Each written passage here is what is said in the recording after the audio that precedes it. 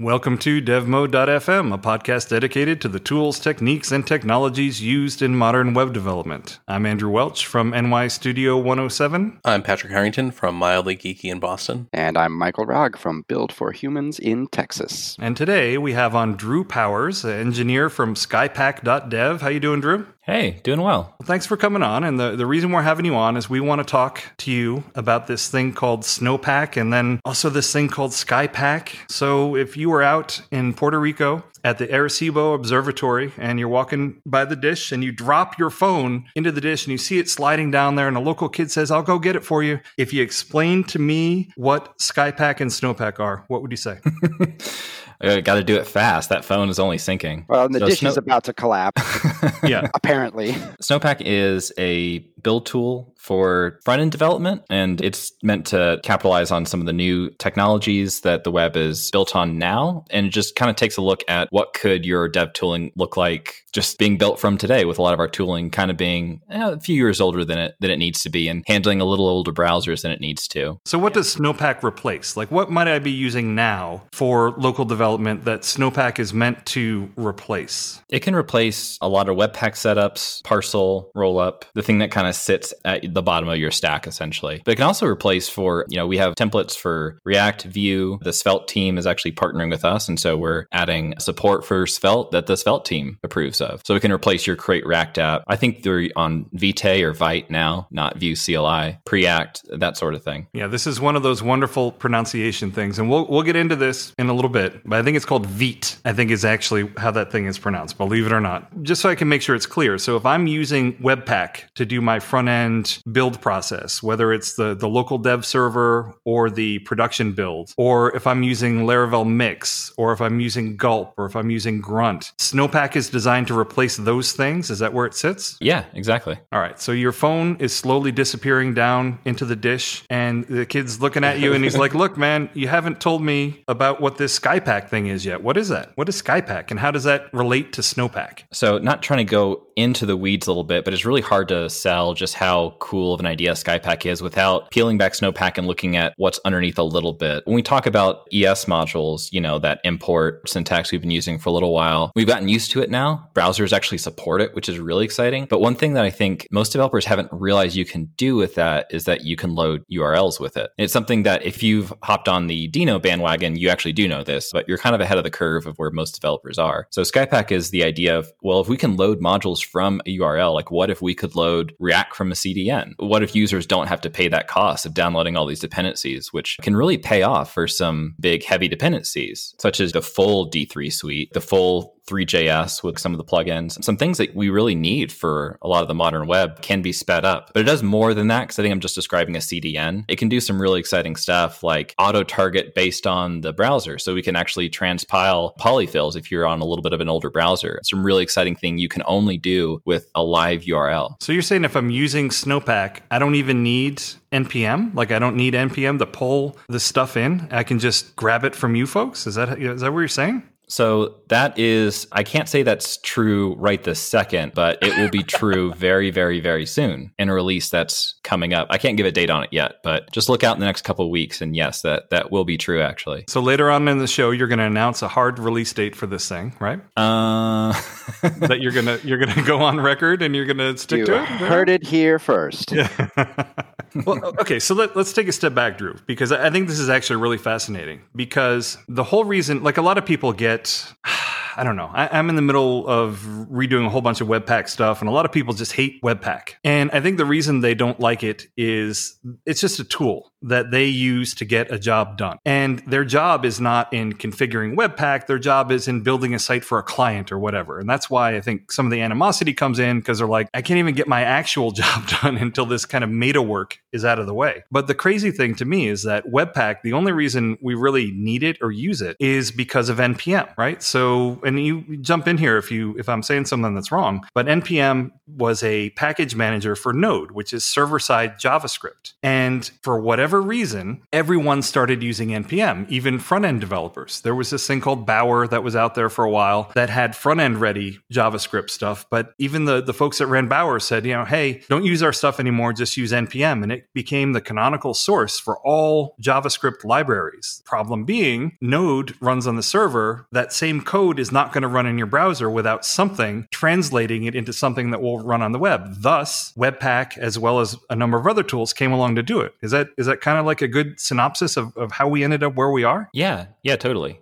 I would add one more onto the stack of what you said. I think NPM has the heart of it. I think you nailed the heart of it. One more little thing is front-end developers don't like writing HTML and they don't like writing vanilla JavaScript. So it's JSX, it's Vue, and those are not bad things. I'm not at all saying that's a bad idea. Like they are monumental time savers. We wouldn't be doing that. But for every layer of abstraction you get from what the browser understands, JSX, all that, again, not that it's bad, but you do kind of have to like that cost that you get in time saving, you have to pay for in understanding that translation process. And 100% that is where a lot of people get frustrated. I myself too. I just think it's kind of crazy that we ended up with all these layers of tooling in large part. I agree with you. That's not the only reason, but in large part because everyone just decided to use NPM. And how did everyone decide we're front-end developers, we should use this back-end module system? Like what happened? I don't understand. How did we get here? Why didn't Bower take off in terms of here's the JavaScript for the front-end developers? Because it's got to be the case that there are more front-end developers than there are people that are writing JavaScript in Node on the server. So how did this crazy inversion happen? I don't get it. I think it's hard to have this conversation without just applauding NPM for the amazing work that they did. Not only just building a good delivery method for JavaScript, but also NPM kind of is the gold standard of package managers now. And I can't be the only one who has sat there watching that stupid little bar as NPM install is running along. If this is the gold standard, I think we're in big trouble, man. I think we're in big trouble. Well, I think talking about package managers, I think that's a huge reason why NPM really took off where Bower didn't, is that NPM is so much more powerful in the way that it handles dependency management and nested dependencies, especially, and cross-referencing all of the code dependencies. Bower really was a package manager in a much more simplistic sense. It's like I tell it to pull a package and it pulls whatever version of the package I ask for, regardless of whether that particular version of package A happens to be compatible with the version of package B that I'm running. And NPM sort of does all of that resolution for us in the same way that Composer does for PHP. And so I think the importance of that can't be understated in terms of uptake. But it's also kind of like, let's say we had a library, right? And for whatever reason, the Chinese library had things organized really, really well. And we're like, you know what? We only speak English here, but we're going to use the Chinese library and we're just going to translate everything from Chinese into English whenever we need to do something with it. It just seems crazy. I don't know. It seems crazy to me because there are just so many people, so many more front-end developers. And yet, I guess you're right. It must be that NPM just did a really good job compared to some of the others because we all decided to adopt this thing, NPM, as the standard place to get JavaScript packages, like the canonical JavaScript package place, despite the fact that none of our code would work on the front end without some kind of transpilation process. Thus, Webpack, what are some of the other tools? There have been a number of other tools that came out to do this. Browserify was another one. I don't know, it's just crazy. Like the scaffolding that appeared around this thing just because the decision was made to use this back-end node libraries it's pretty amazing to me. But now enter this thing called PicoWeb. So we got a host on here whose name is PicoWeb Forever. So can you explain to us, Drew, what PicoWeb is and how that relates to Snowpack and Skype? Like what is PicoWeb and is that dead now or what is it? Just really confuse people. We should be clear that the person who nicknamed themselves PicoWeb Forever is not Drew. Yeah. But should have been. Yeah, because we had your coworker Fred on here a while ago to talk about PicoWeb. Is PicoWeb still a thing or what is it? It is not still a thing. So PicoWeb became Snowpack. PicoWeb is Snowpack 1.0 and then PicoWeb 2.0 renamed to Snowpack, direct lineage. So Snowpack is the artist formerly known as PicoWeb. Yeah, you got it. Yeah, and so Snowpack 2.0 was a big release. It was moving from this idea, like what you're talking about, the translation. We might talk about that later if we come back to it. There's some interesting points there, but I think but anyways, regarding to Snowpack, PicoWeb was just preparing those, like you said, those back-end things, sometimes even meant for the front end, but they always had to be passed through that back-end filter just to be able to be built and everything. So PicoWeb was that translation layer back into English in your metaphor, or back into the browser code, but it stopped at the install. And then Snowpack 2.0 was adding on to that, where PicoWeb only did the install, and then Snowpack does what we call the install, or preparing node modules for use on the web, but also the dev server built in and the build process that prepares your production build too. So it became much more bundler-like.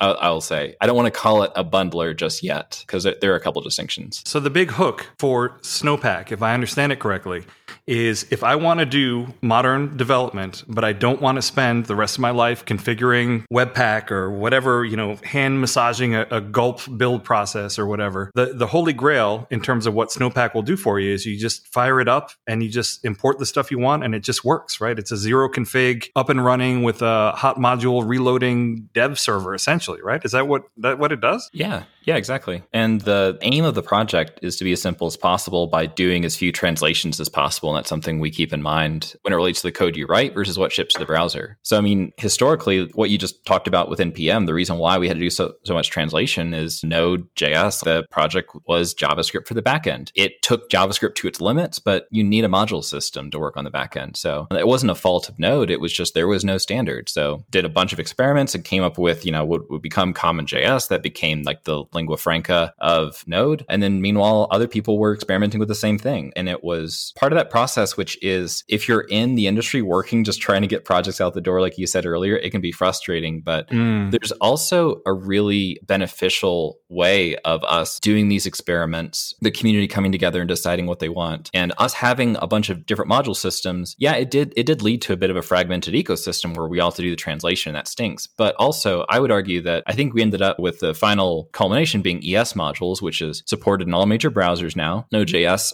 has launched official support, and they will be transitioning everything to ES modules. Dino's built on ES modules. What came out of that experimentation was we had a lot of data and lots of years to draw from of what JavaScript's module system should look like, and we ended up with a pretty darn good version of it. Yeah, it's kind of a case where the standards bodies were just lagging so far behind that people were just like, I'm just going to build my own thing, and we'll kind of see how this shakes out, right? Right, yeah. And there's a disconnect there between if you come up with a standard without a lot of field testing, is that really what people need and will use? Oftentimes, no. Yeah. It's missing some major piece. So anyways, what Snowpack does, back to the question, is, Node.js had to come up with a module system, and that worked. And then ES module, the spec came out, and then I think Webpack, I might be wrong, you can correct me, Webpack 2 was the first fully supported and transitioned to this is the way we do things now. But browsers still didn't support it. And so Webpack's job is to strip all of that code away. And Snowpack's job is to kind of expose that or leave that around as long as possible. And that's only been possible since a couple of years ago when all browsers started supporting ES modules. It just works is mostly just due to the evolution of the language and the tools of the web itself. And we just try to have as little delta as possible between what you write and what runs in the browser. And in our experience, we've just found that's the best experience and has the least amount of frustration. Yeah. So if I understand this correctly, this concept of modules and bundlers, the reason that we need a bundler in the first place for writing code for the web is because browsers don't know how to import modules or deal with modules or figure out module dependencies. And so if I have all these modules that I want to leverage in my front-end code, I need something that understands modules to take all of these things and bundle them up and give them to the browser in the way that the browser can execute. But that's kind of an old model that assumes that browsers don't know how to understand bundles. And now that we have reached a point in JavaScript's evolution where working with bundles is kind of a norm and browsers are much more capable of understanding and dealing with these modules, now maybe I don't need a bundler at all because the browser already knows what it's doing when it encounters one of these modules. Is that kind of a fair paint of the landscape? It's the kind of thing where the platform, use the platform is what people say a lot of the time. And the platform now includes ES modules, right, Drew? Yeah, exactly. Yeah, I would say, back to talking about the history of bundlers and NPM, there's a couple of reasons. As you mentioned, modules were a huge reason to use bundlers. That is why a lot of people use them and only use them. So I think there's modules, there's NPM, and then there's also just the performance story of it. So yeah, one, we don't have to worry about anymore. Browsers do understand modules unless you have to support IE 11, which is actually technically being end of lifed. Was it September of this year? My aunt is going to use it until the end of time. Good luck. Well, sure, but one thing is for certain, you probably don't have to deal with IE 11 when you are working in local development, right? And so when you're in local development, if you can come up with a way to not have to deal with a bundler, then your process of development is going to be so much faster because you're not waiting on Webpack or Rollup or whatever else to sit there and bundle all of your code every time you change a line of JavaScript. And so maybe you need some of that, some more bundling and some more transpilation to deal with legacy stuff when you go to build your site, but you probably don't need to deal with it when you're initially developing your site. And if you can choose to not deal with it, then you're going to move faster. Yeah, so that's a good point. So Drew, lead me through the experience. So people are used to using Webpack or Mix or whatever are used to doing something where they'll do npm run dev or something like that, and a development server will start up, or npm run start, or whatever it ends up being. And there'll be a dev server that starts up, and then in their code, they'll import something. How does that work with Snowpack? Is it a similar experience, or how does that happen? Yeah, so the dev server is a little unique. It's a little different from the build, but they actually both tap into the same idea, which is roughly one-to-one translation. And what that means is when I say like dependency graph, it's just a fancy word to talk about. If you've developed with Webpack before, you're used to this idea of entry, right? Where you start off with one file, and then if you could draw like a little like tree diagram, that one file imports another file, that file imports another file. So and they told two friends, and they told two friends, and they told two friends, and soon you end up with just this massive number of modules. Yeah, right. Yeah, all the Kevin Bacons and something like that. When you do a build, as we say in the industry, as you do a build, it has to know about the full graph, everything that's connected to everything. So every time you hit save, that's why some of those builds take so long, is because it has to chug through everything, and even like the node modules too. But because the browsers and again, it has to do that because it has to pull out the module system and reinvent its own module system that the browser understands, or at least that used to be the case. And then in Snowpack's case, well, browser understands modules, so we don't have to know about your whole thing. So it's all one-to-one. If you have a JavaScript file, we're just going to put it out one-to-one. And so we can actually do everything in parallel. And also on the dev server, if you hit save on a file, only that one file rebuilds. So it's much faster because it doesn't have to know about your entire application. So actually, even if you have really, really large apps, that's really where Snowpack shines, is because it doesn't increase your build time we have hot module reloading, instant updates in the browser. Even with every NPM module loaded on your computer, if there was a computer big enough in the world to handle that, it would still have near instant builds. So Webpack dev server, if I edit a file that imports a whole number of things and import a whole number of other things, that whole dependency graph has to be built and parsed and rebuilt before it can HMR. But you're saying if we're using Snowpack, it will just rebuild that one file and everything else is just imported separately via the module system. So it just works. It's kind of what you're saying, right? Right, yeah. And in full fairness, I'm sure a lot of these systems now have partial rebuilding. They're using a cache. You can do something intelligent to pay that down, but taking caching out of the picture, yeah, you're right. It does have to know about the entire world. Maybe it can save some work and be smart about it, but Snowpack doesn't have to know about the entire world. And we try to maintain true of I think it feels a little bit more similar to what coding for the web in the early 2000s felt like, where you feel more of a confidence that the code you write is going to get shipped to the browser as is. Wait, you're saying I'm going to have to use jQuery? Is that what you're telling me? Unfortunately, yeah, no, you don't. All right, so this all sounds great, but we just had Stefan Baumgartner on to talk about TypeScript. What if I want to write all of my JavaScript in TypeScript? Can I do that using Snowpack? Is that a thing? Yeah, you actually can. We support TypeScript out of the box. We support JSX and TSX, TypeScript flavored React out of the box. We can't take credit for that. That's the amazing work of Evan Wallace. If you've followed the ES Build project, right, it's an amazing project. And that's another thing I should mention too. So we stand on the shoulders of giants. Evan's doing amazing work and is continuing to surprise us with what ES Build can do. So that's all. It's WebAssembly powered. So that's another point in Snowpack's favor, is using ES Build. So not only is it one-to-one where you only have to build one file file at a time, we're also using a WebAssembly module, or build system, which is orders of magnitude faster than having to do the whole thing in Node.js too. Yeah, so ES-build is kind of analogous to Babel in terms of what it will do, right? It will translate from one type of code into just plain JavaScript that can run. And Patrick, did you hear that, Patrick? WebAssembly is being used for something freaking awesome. I got to tell you, Drew, Patrick is a WebAssembly hater. I'm not a hater. Hater. Oh, yeah. Every time my CPU starts going, and I'm like, all right, we're doing Bitcoin now. WebAssembly somebody's mining some crypto. Yeah. No, but ES-build, I think it's written in Go, but it's built using a WebAssembly module, and that's how it does its thing. And it's super fast. And Patrick, what do you have to say for yourself? You're going to be benefiting from WebAssembly, and you have just dissed it and thrown shade on it since day one. I still stand by. I find it I don't understand it. I'm not going to try to understand it. Does it shake the trees though? Will it, or does something shake the trees?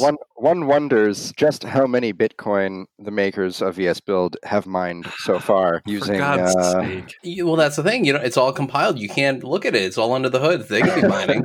Everyone's doing some mining. Drew, do you hear this? Do you hear the superstition going on? Both Michael and Patrick probably sacrifice chickens at the full moon to make sure that. I mean, come on. No, I do agree. Having poked. Okay, that's enough full moon action for today.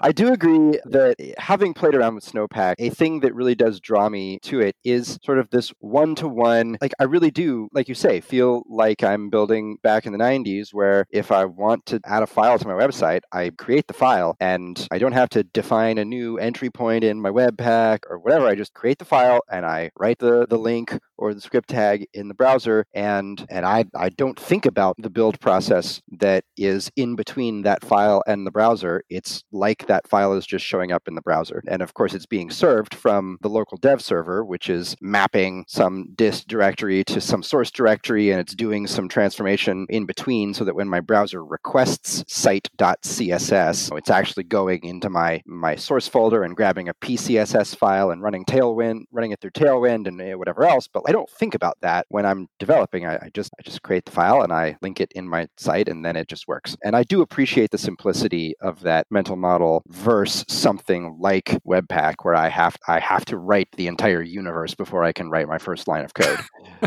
All right, so if I was making a PowerPoint presentation, I would say a number one bullet point for using Snowpack would be zero config. Would that be fair? Like I can just start doing my stuff without having to mess around with a whole bunch of things. And then the number 2 point would be that it's fast. It uses ES-build, it uses WebAssembly, Patrick, and so it's really fast and it doesn't have to build the whole dependency graph and all that kind of stuff. But, and this all sounds great. I can leverage this during local development so I can just get up and running. But what happens when I got to actually ship code, Drew? Because somehow, I'm writing it in TypeScript. It's great that it's getting transpiled, or I'm writing it in ES 2020 or whatever it is. But my boss tells me it's got to run on IE11. Something has to happen in terms of the production build. So how does that end of the equation work? That's something that I've been spending a lot of time on in the past couple months, is improving that optimization story. So ES modules is still, as we're loading it in the browser, it's still a little bit uncharted waters, where even though the spec has been around for a long time, actually seeing it out in the wild, seeing it load in browsers, we're still trying to figure that out. So there are a lot of specs, there's a lot of research, too much to go into now, but there's a lot of good thinking about it. But I'll just say the problem isn't solved yet. Loading ES modules in the browser, we can talk about this more if you want. I think you've had this on previous episodes, but ES modules, it's a lot of files. If it's one-to-one, you have a lot of JavaScript files, you have to pay that network cost. How do you load those? Is that efficient? Do you need something like HTTP2, which loads them more in parallel? So because you have to think about these things differently, if you have to get something out of the door, one thing we encourage people to do is we have a Webpack plugin, which sounds super confusing, and it is the hardest thing in the world to explain to look why you need Webpack. Wait a minute, you told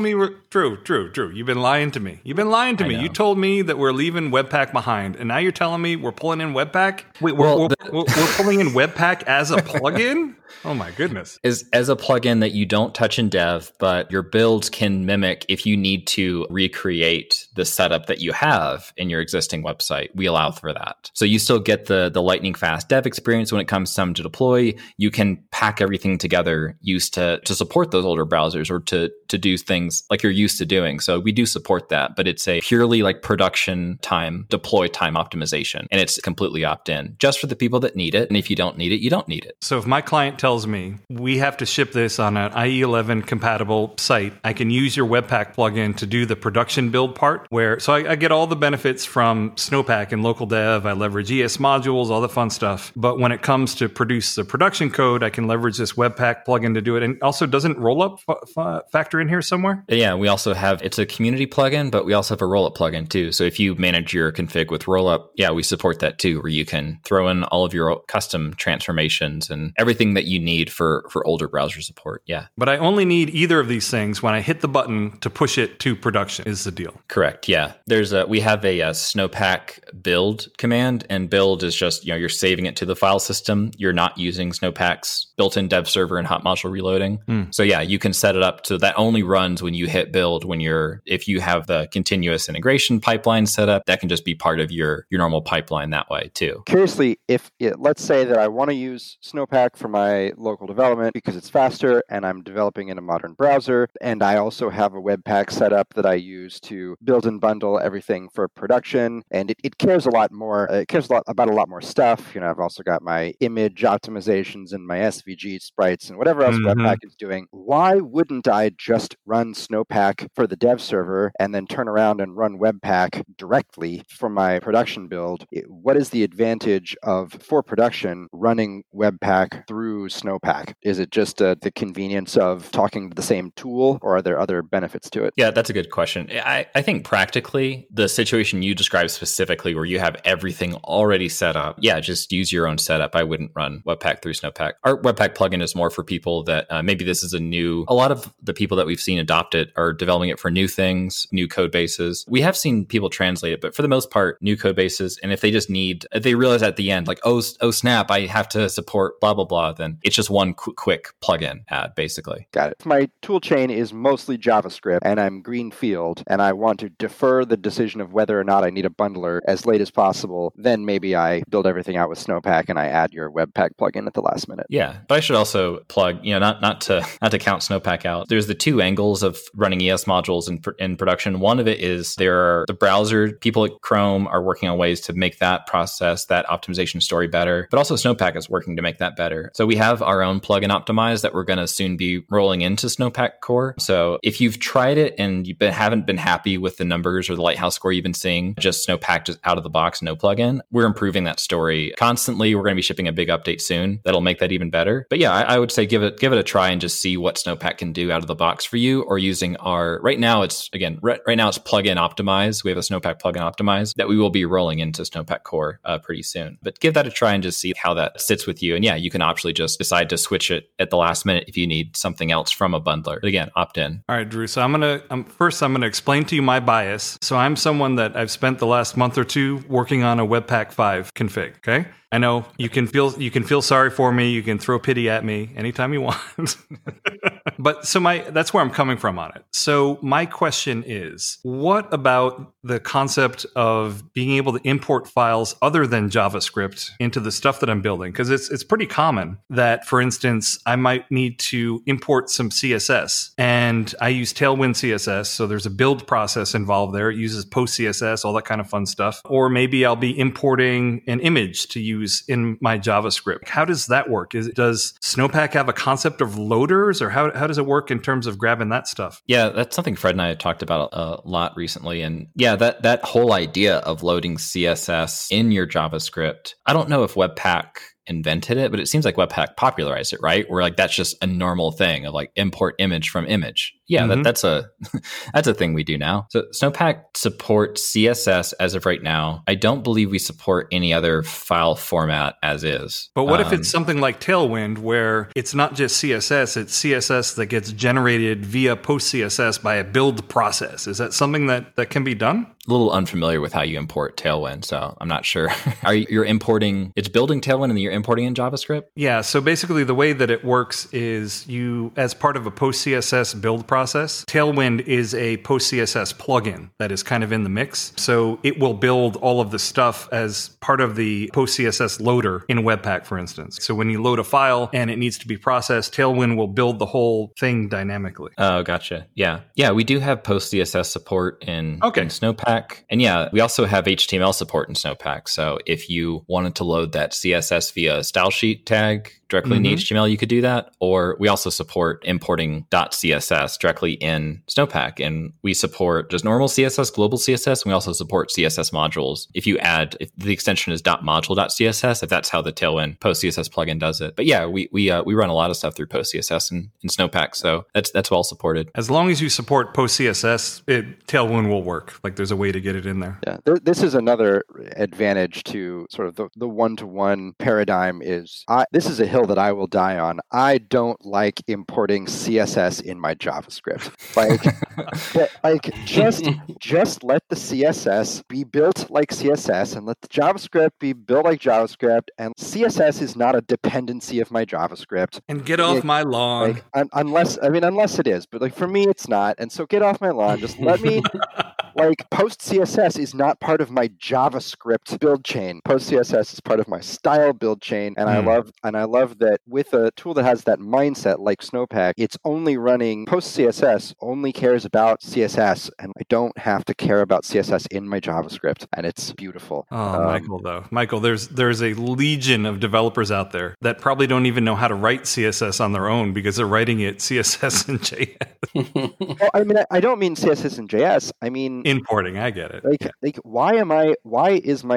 I at the top of a JavaScript file importing a CSS file that has probably nothing to do with that JavaScript just so that Webpack will pick it up? You don't have to. No, I don't. I write all my entry points directly to where they go, but that's just such a common thing that I see, and I feel like part of the reason that I see it so commonly isn't because a lot of people have a good reason for it. It's just because that's how a lot of Webpack boilerplate is set up. Well, I get it. It's the mental model of thinking of all of these things as just resources. So JavaScript is a resource, I'm going to import it. CSS is a resource, I'm going to import it. And yeah, if you don't like doing that, what you can do, every entry in Webpack can be an array, and that can just be you can just add your CSS in there if you really want to. Yeah, exactly. But Drew, the thing I want to ask you about is a little project called Vite, I believe is how it's pronounced. It's Vite, whatever. Vite. I've heard lots of crazy pronunciations of it. I'm pretty sure, Patrick, what's the official pronunciation? You're kind of the pronunciation stickler here. I believe it's Vite. It's Vite, yeah. Maybe it's Vite. I don't know. Now I'm going to mess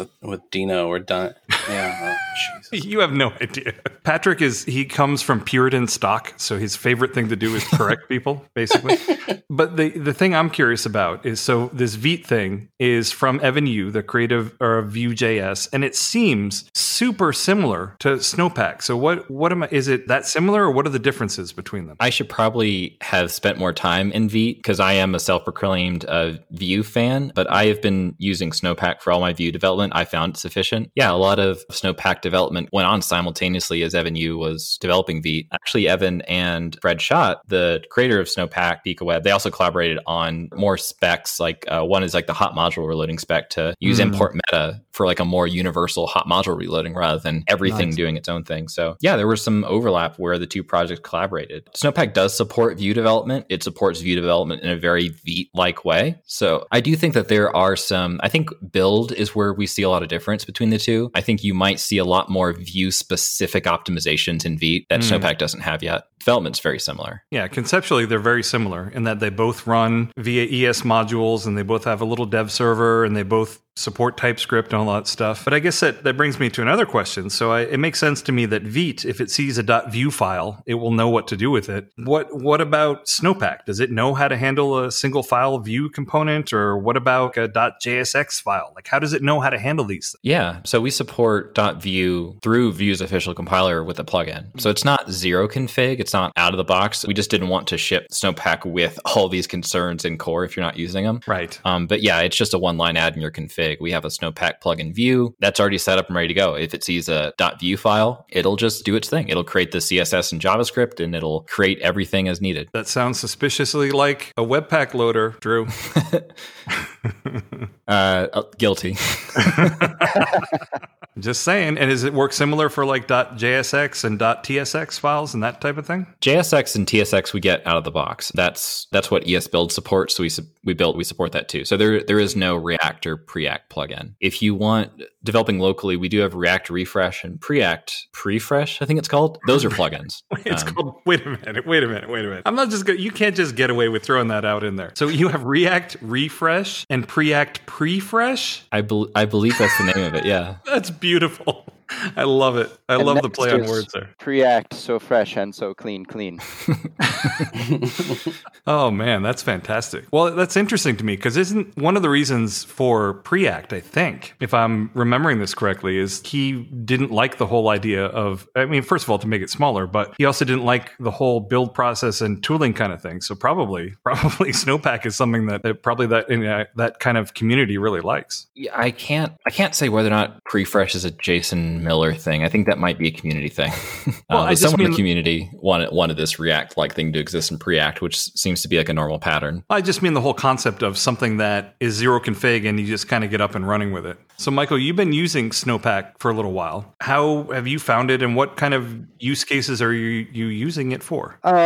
Still very new to Snowpack. I have been messing with it for, 2-3 days, and the use case is I don't want the overhead of Webpack. I want to see what developing a project is. I have a project that is not extraordinarily heavy on the JavaScript. Definitely doesn't need to be fancily bundled or split or anything like that. A single style sheet that needs to be Tailwind. And I'm like, okay, can I get away with just not using Webpack and not having to deal with the whole define the universe first mentality? And for that, I have found Snowpack to be really refreshing. It's fast. It's so fast in local development. And I really do like that kind of one-to-one. The web server isn't doing anything with any files until the browser requests a file. And then it performs whatever action it needs to on that one file and serves it up through the dev server. And it feels less heavy in development. And I am just starting to run up against some of the challenges of like, okay, well, now I need to build the thing, and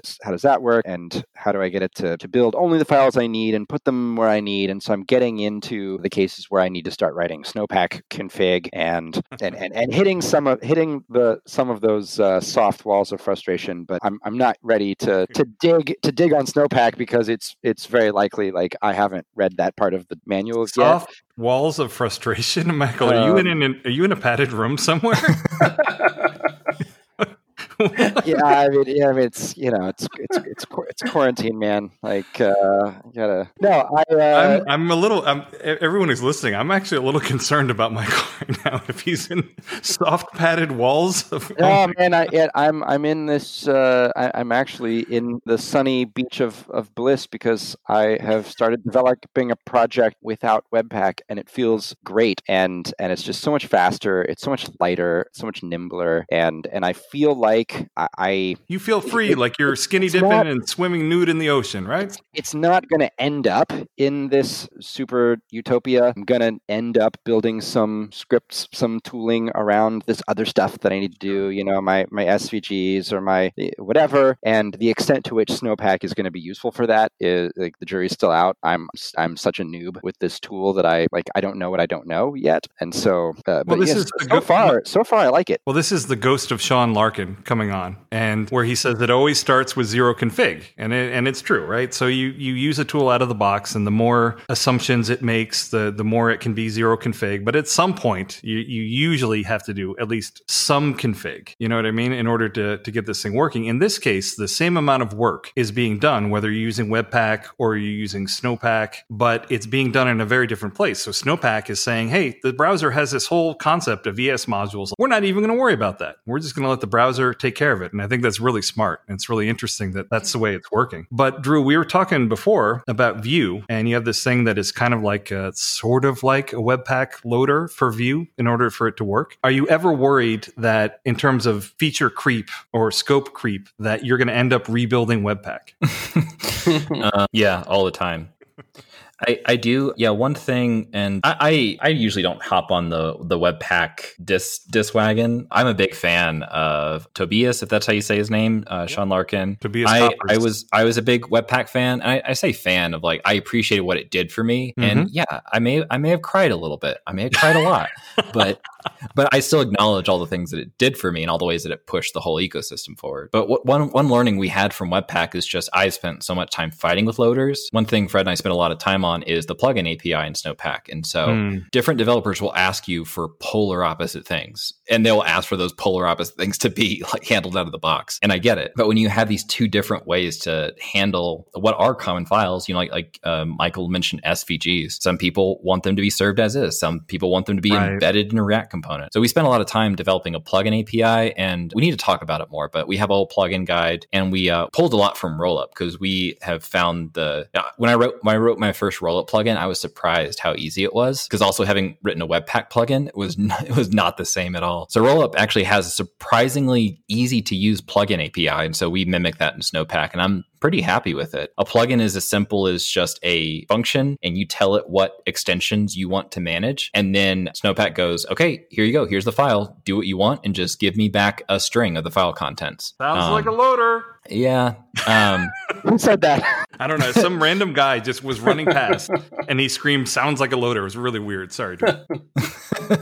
Yeah, I'll admit, it is a loader. We tried to make the best loader API as possible, but we're calling it a plugin, not a loader. Fair enough. Well, hey, listen, did you ever see the movie Conan the Barbarian? The old 1982 with Arnold Schwarzenegger in it? Did you ever see that movie? I haven't. I'm sorry.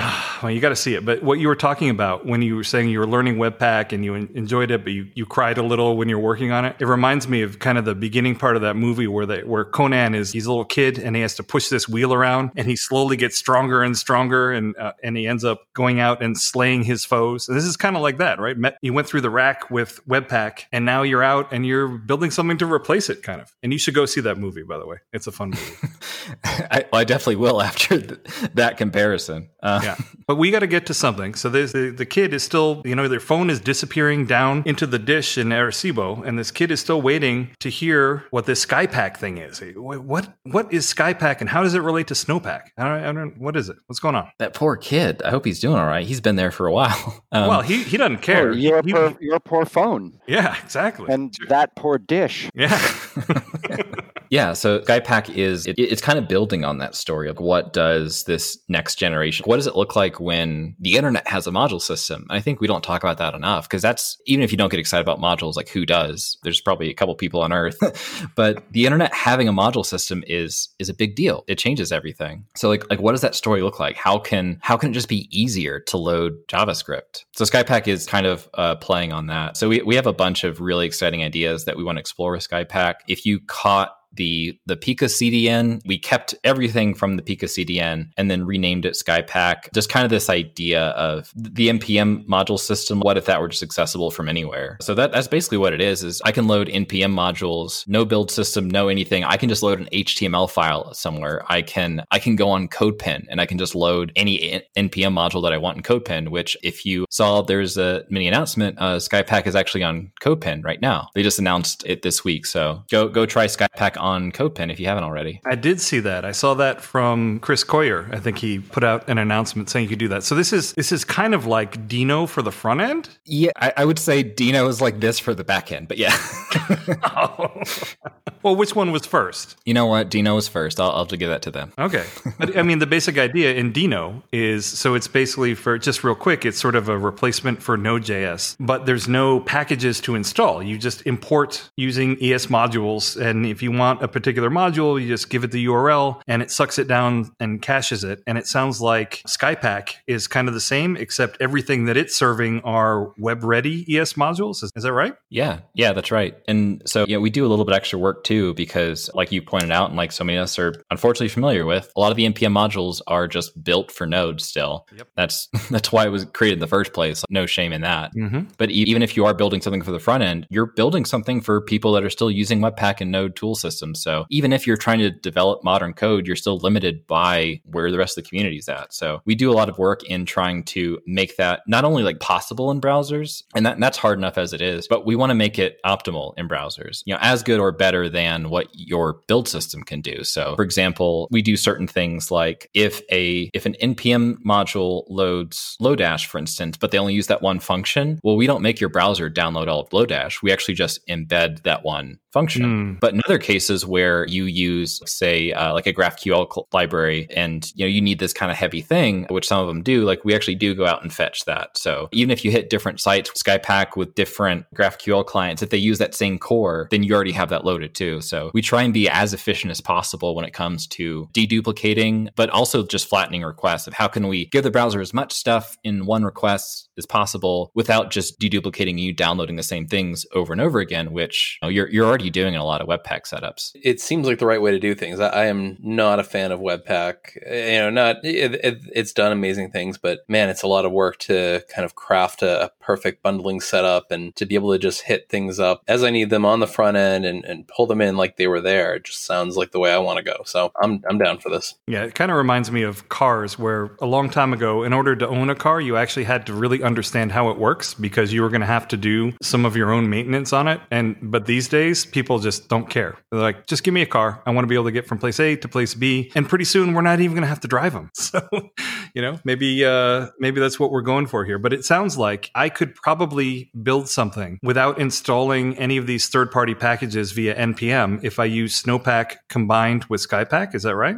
Yeah, that's exactly right. That's kind of nifty, but how does it do? Is there a way to do production builds? Well, can it still do tree shaking and all that kind of stuff when it goes to build the production build? I guess it can if they're all ES modules. So yeah, Snowpack has a bunch of production ready stuff built in. We have minification built in. So even if that NPM module didn't ship a minified version, we can handle that for you. Like I said before, we have browser polyfilling. So even requesting the same NPM module, we can actually polyfill older browsers that need it. And then once everything is hit once by the browser, there's that really aggressive cache. And an advantage you get over using Snowpack is that node module is cached, and anything else that requests that same Snowpack node module, it's already in the client, so they don't have to request it again. Tree shaking is an interesting one. There's a couple different layers of tree shaking, right? There is the level of like build, where I use a bunch of stuff in my development to develop a package as a package author, and I want to strip out some of that to create an optimal build. So tree shaking can happen at that stage. There's also tree shaking happening as you're using this stuff, which Webpack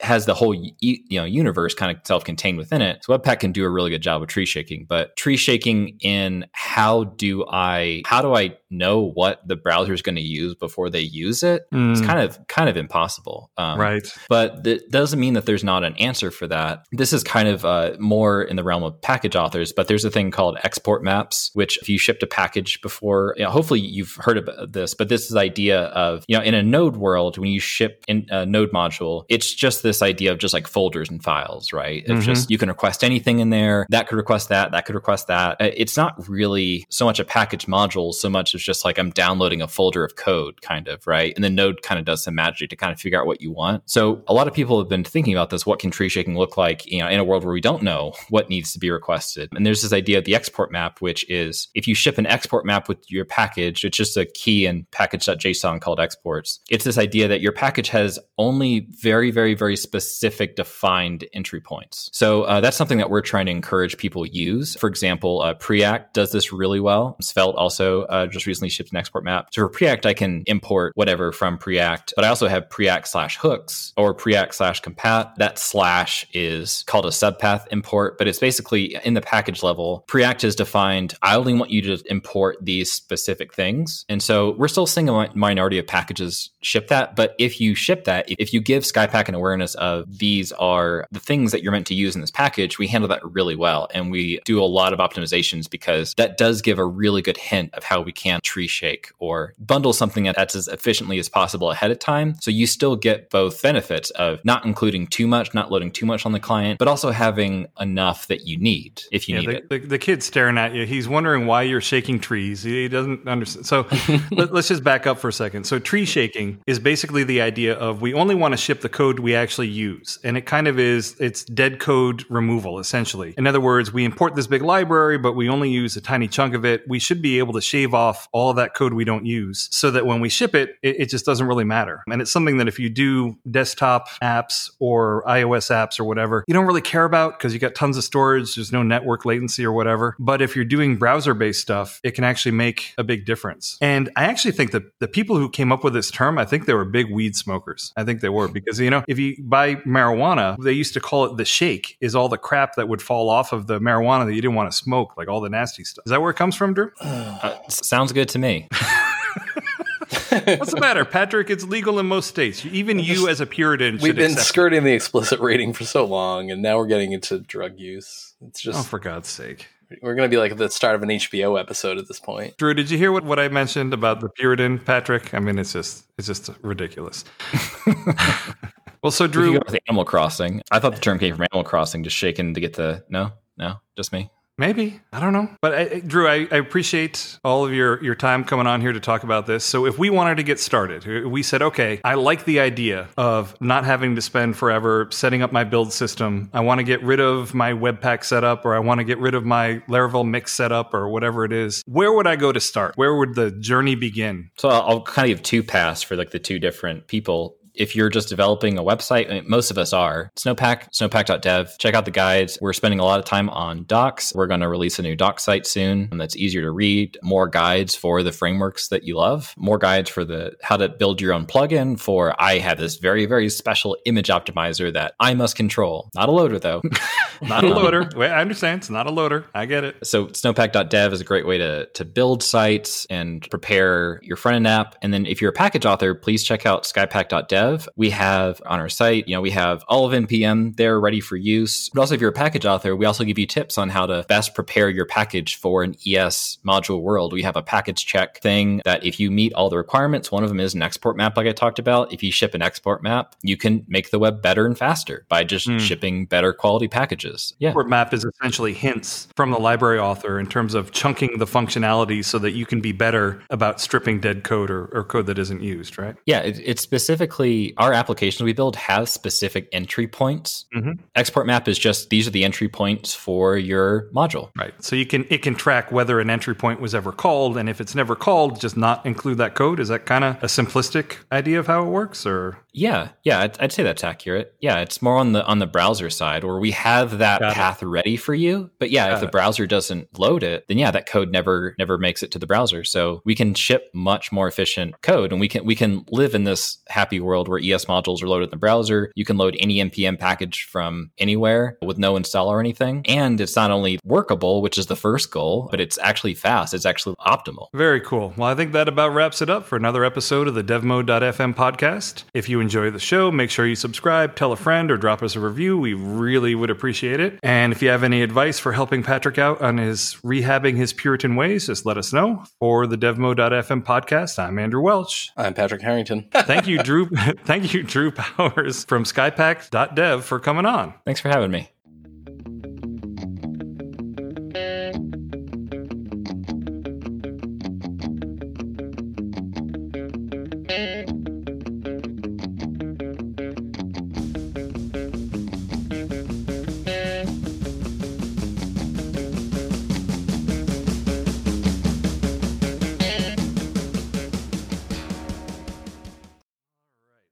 still recording, but this is just a little bonus extra. So I got a question for you.